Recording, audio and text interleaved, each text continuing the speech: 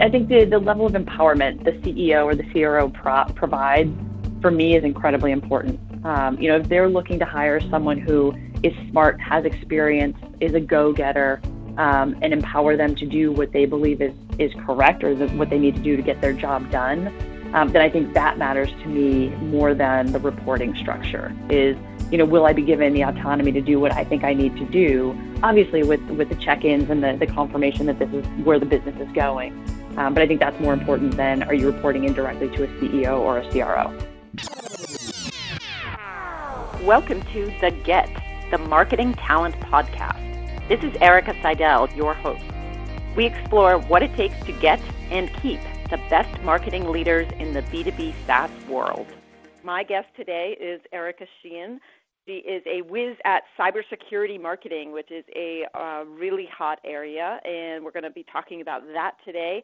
Erica is Vice President of Marketing at GuardSquare, which is a Belgian mobile application security company, and she is helping them expand to the U.S. market. And previously, she was VP of Marketing at Observit, and I actually placed her into that role, one of my most favorite placements, because after she joined, the company grew 4x in a couple of years and just had an acquisition, which was very successful. So, Erica, welcome to The Get. It's great to have you on the show. Thank you, Erica, and thanks for the very kind intro. I appreciate it. All right, awesome. So let's just get right into it. You are in the cybersecurity space. It is a very competitive market. Some people have said it's kind of like a knife fight in cybersecurity. So it's challenging to be a marketing leader in the cybersecurity space. Can you talk about the difference between average and great in a cybersecurity marketing leader in particular? For me, it's having a great team. It's impossible for any individual person to have the depth of experience in all aspects of marketing.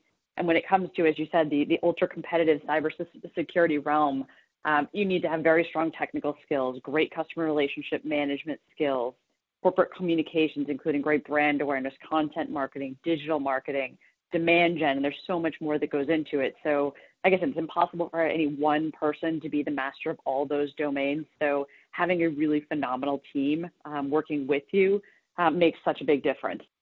I think it's the person that can bring on the best people to support and to focus on the mission and bringing that forward rather than the person with the broadest skill set.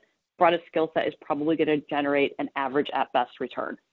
And before we continue, maybe you could just share a little bit about your background and your journey to your role now.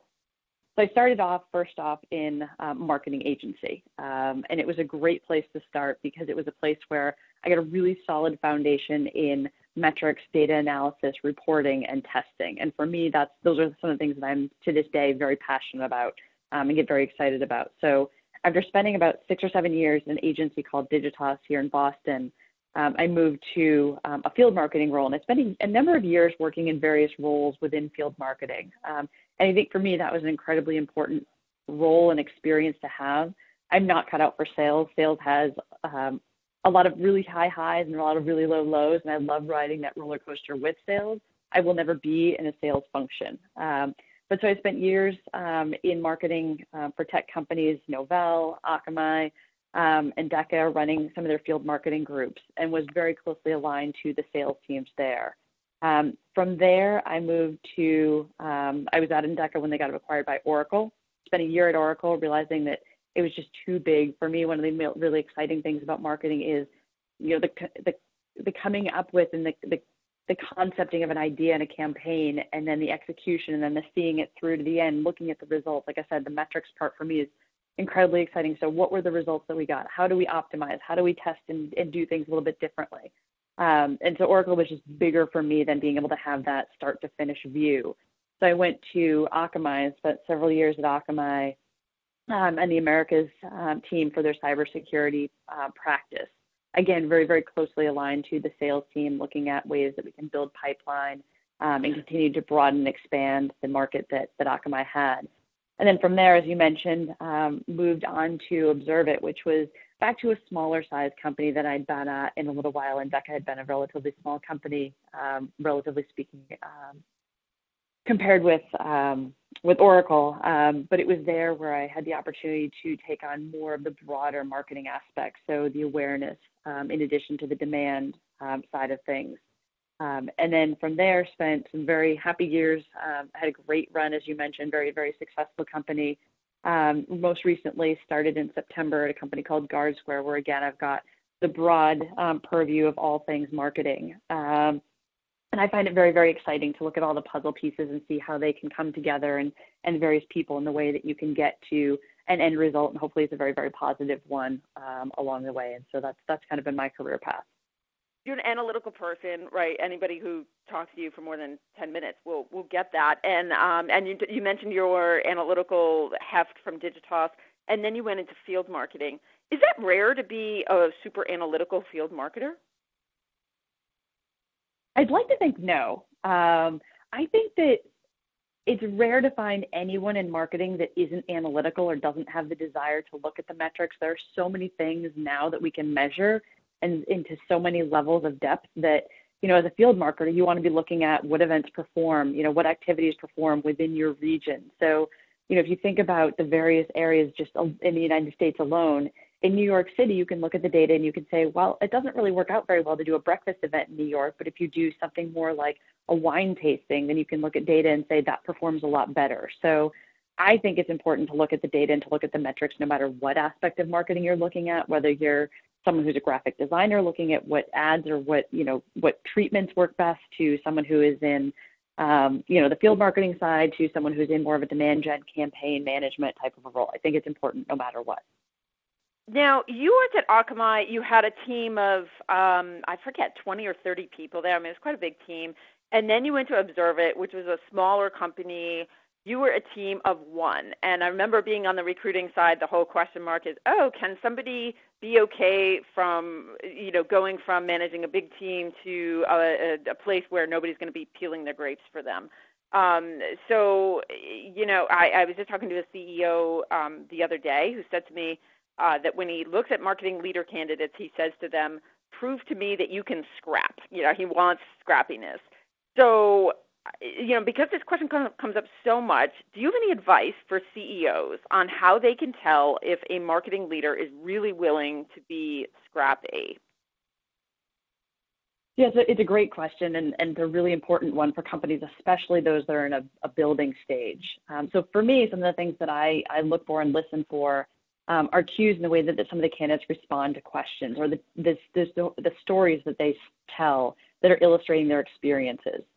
If the candidate refers to I throughout these stories instead of the we, to me it raises a red flag, because like I said earlier, there's no one person that can take on all aspects. And so part of being scrappy in an earlier stage company is knowing how to leverage everyone around you. In my experience, getting a cross-functional people outside of your discipline engaged in helping you means that you're scrappy. You get them tied to your initiative, and it shows that you've got a desire to find a way to get things done no matter what resources you have that are either directly reporting to you or indirectly reporting to you. So that's important. And I think, like I said, in the stories that candidates tell, if they're not scrappy, they either aren't going to have a whole lot of depth to the stories that they tell, or they aren't going to have the interesting anecdotes along the way in their stories. So to me, that's going to illustrate that it was really not necessarily them executing, or that they weren't really finding unique and different ways to get people on board with their mission and get them supporting what they were looking to do. As we look at B2B tech companies and we look at marketing leaders, we broadly see them falling into kind of three archetypes, right? There are people with backgrounds in demand gen, like you. That's very much what a lot of growth stage companies want. They want that demand leader that's going to get pipeline going, get leads coming in, et cetera. That's one type. And then a second type is people with backgrounds in product marketing. And a third is people with backgrounds in brand or communications.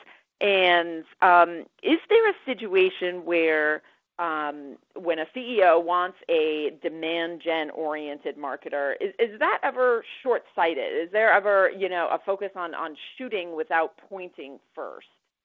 I mean, I think a lot of it, again, goes back to the team that you're working with.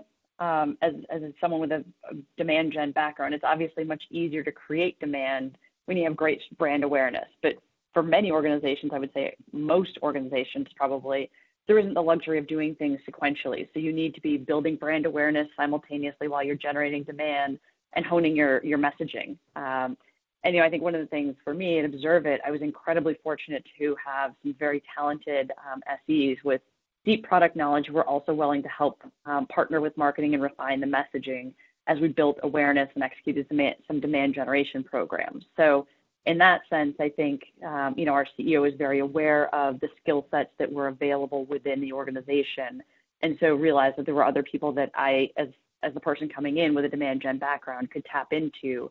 For example, not having the similar depth of experience on the product marketing side, I could tap into these SEs.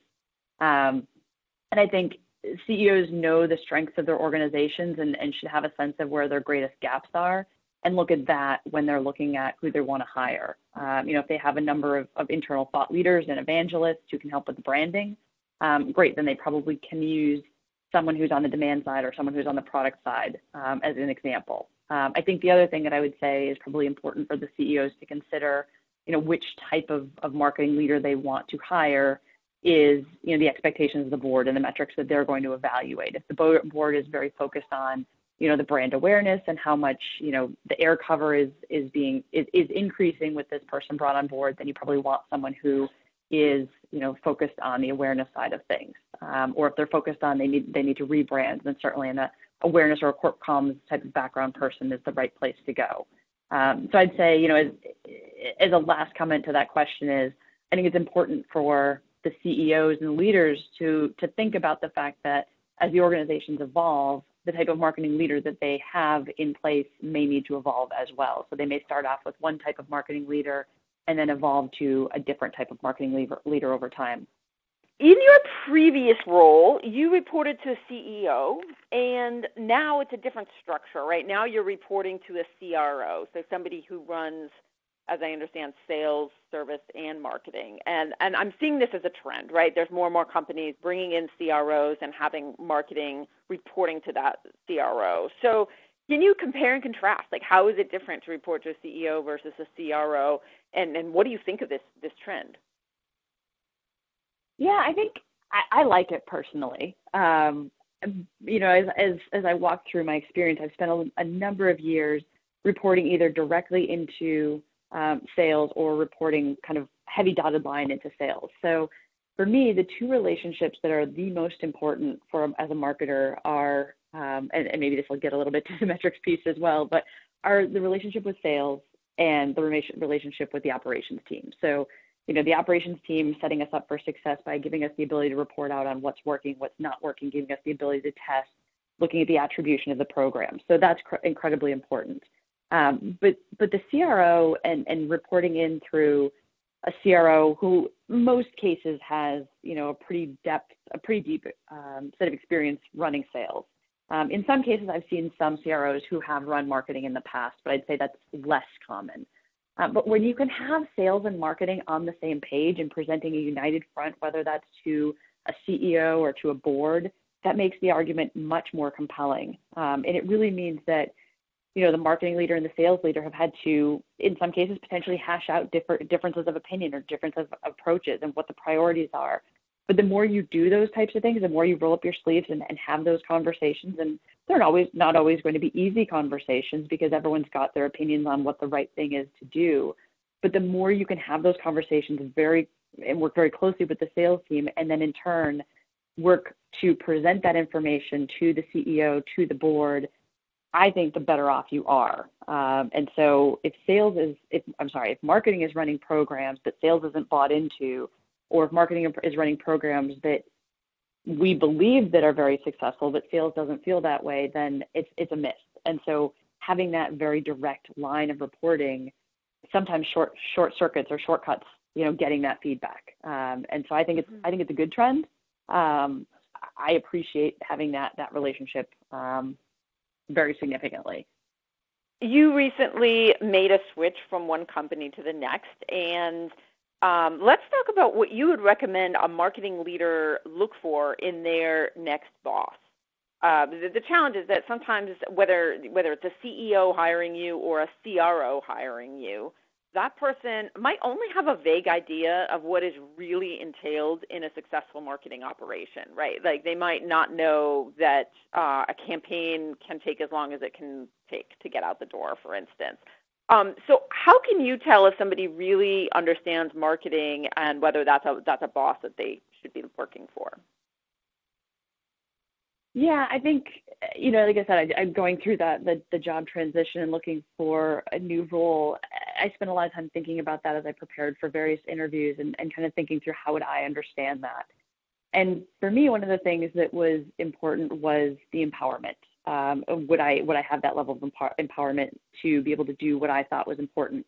Was the CEO, would the board, would the CRO be open to and interested in learning about marketing? I'm not trying to teach them in depth, but to share my experiences and explain through past metrics and past experiences, what's worked and what hasn't worked. And so one of the other things that I think was important to me that I found in GuardSquare was a CEO who was open to and very much wants to be a part of the process and wants to support the process. A CRO who has a good appreciation for marketing and is willing to challenge some of the ideas, which I definitely enjoy, because I think when you're challenged, you have to think smarter. And I'm not going to pretend that I have all of the answers. So it's good to have someone that will give you that, have you thought about this? Have you thought about that?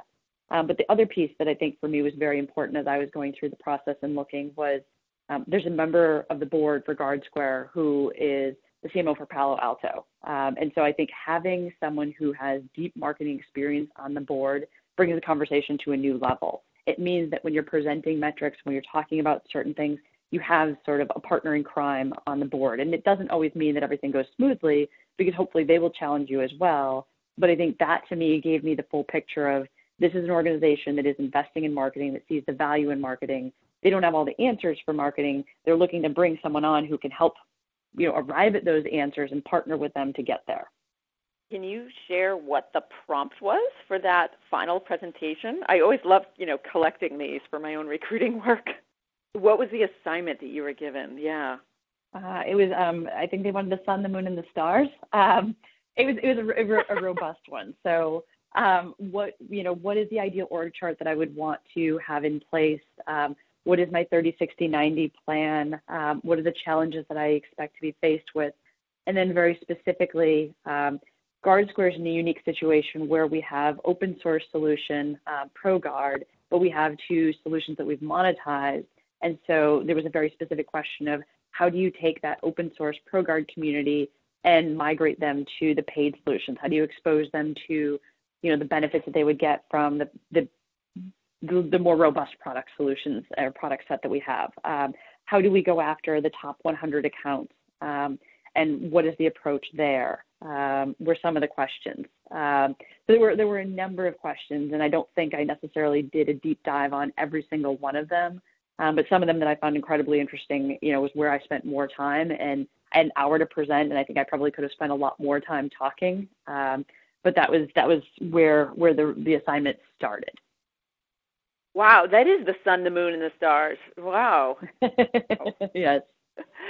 Very challenging, but I do like the idea of these kind of presentations ahead of time, and some people hate them because it does take time, and they can feel like they're providing free consulting to a company, which I could see that. But on the other hand, it's such an opportunity to try the job on for size and to kind of get a sense of if the way that you're thinking about it really matches what the company needs and the way that they're thinking about it, and it's so much more robust than just an interview. I think for me, when I did the presentation for Observe It, when I did the presentation for GuardSquare, it got me increasingly more excited about the opportunity the more I thought about it and the more conversations I had and then actually doing the presentation. So yes, it's a significant amount of time for the candidate. It's time for the organization as well to think through what's the right exercise, to bring the right leadership team in place to listen to the presentation. But I do think it's invaluable. You led marketing at Observe It during a big climb. We're not going to say what the climb was. It was we'll just say about a 4x increase in revenue. So I believe that counts as hypergrowth. I was just looking the other day at, what is hypergrowth, and I think it's a growth rate of above 40% a year. But anyway, what hiring lessons have you learned from that experience that you would share with somebody else who is newly taking over a marketing team in a hypergrowth company? Sure, it's a great question. And I think one that as I was building out the team at Observe It, and now that I'm working on enhancing the team here at GuardSquare, I've certainly put a lot of thought into. I think the obvious answer is to look for the people who are scrappy, who are willing to roll up their sleeves and get things done. I think it's incredibly important that candidates are very aware of the expectations of a hypergrowth company. It is not going to be a 9-to-5. It is not going to be all the systems and processes are incredibly well set up and everything is smooth sailing. And I think that if you find the right person, that's very exciting to them. The fact that they can be a part of creating that process or building out new systems and things like that. So I think making sure that you're incredibly clear, because for some people that could be an absolute nightmare. And so hey, it's been a great conversation, but I think that this is probably not the role for you. And they probably in their mind are thinking, absolutely not the right role for me. But I think one of the other things that isn't necessarily as talked about is thinking about hiring for different, not just different skill sets, but different thought processes and different personality types. So it's very, very easy for people to hire people who are very similar to them. But that doesn't bring the opportunity to be challenged. And I think at the end of the day, we all want to be challenged in a way that makes us better marketers or better in our profession. And so if you hire people with different ways of thinking or different backgrounds, different skill sets, then that helps, I think, build a very robust team where you can have the debates, you can think about things in a different way. There are constantly new and different ideas that are being brought to light. And I think that's what makes for a really good team that can be successful in a hypergrowth environment. Do you have a golden question that you like to ask every marketer before you hire them? I'm probably a little bit old school in saying this, but I care a lot about the follow-up from the candidate. So if the follow-up from the candidate isn't thoughtful or they don't, it means to me, maybe it doesn't mean to me, but it's an indication that they may not be incredibly invested in the role, or they may not be as thoughtful as I would like them to be about the role should they be given the opportunity to take that on.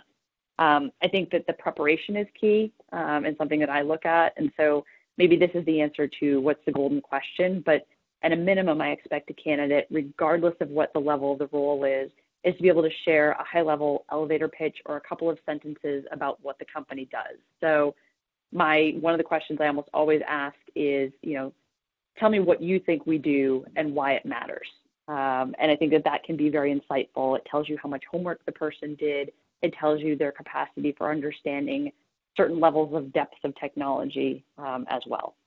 Well, Erica, this is awesome. We've talked about all kinds of things, leading marketing in a hypergrowth company, cybersecurity and the unique aspects there, and your career path and your learnings from hiring and being hired. And so this is fabulous to just hear about your experiences. So thank you so much for joining the show. Thank you. It's been fun to think through the questions that you shared, so I appreciate the opportunity. Thanks for joining us today for The Get. Join us next time with another guest. Till then, follow us on SoundCloud, iTunes, or Spotify, or check us out on LinkedIn and Twitter so you don't miss a thing.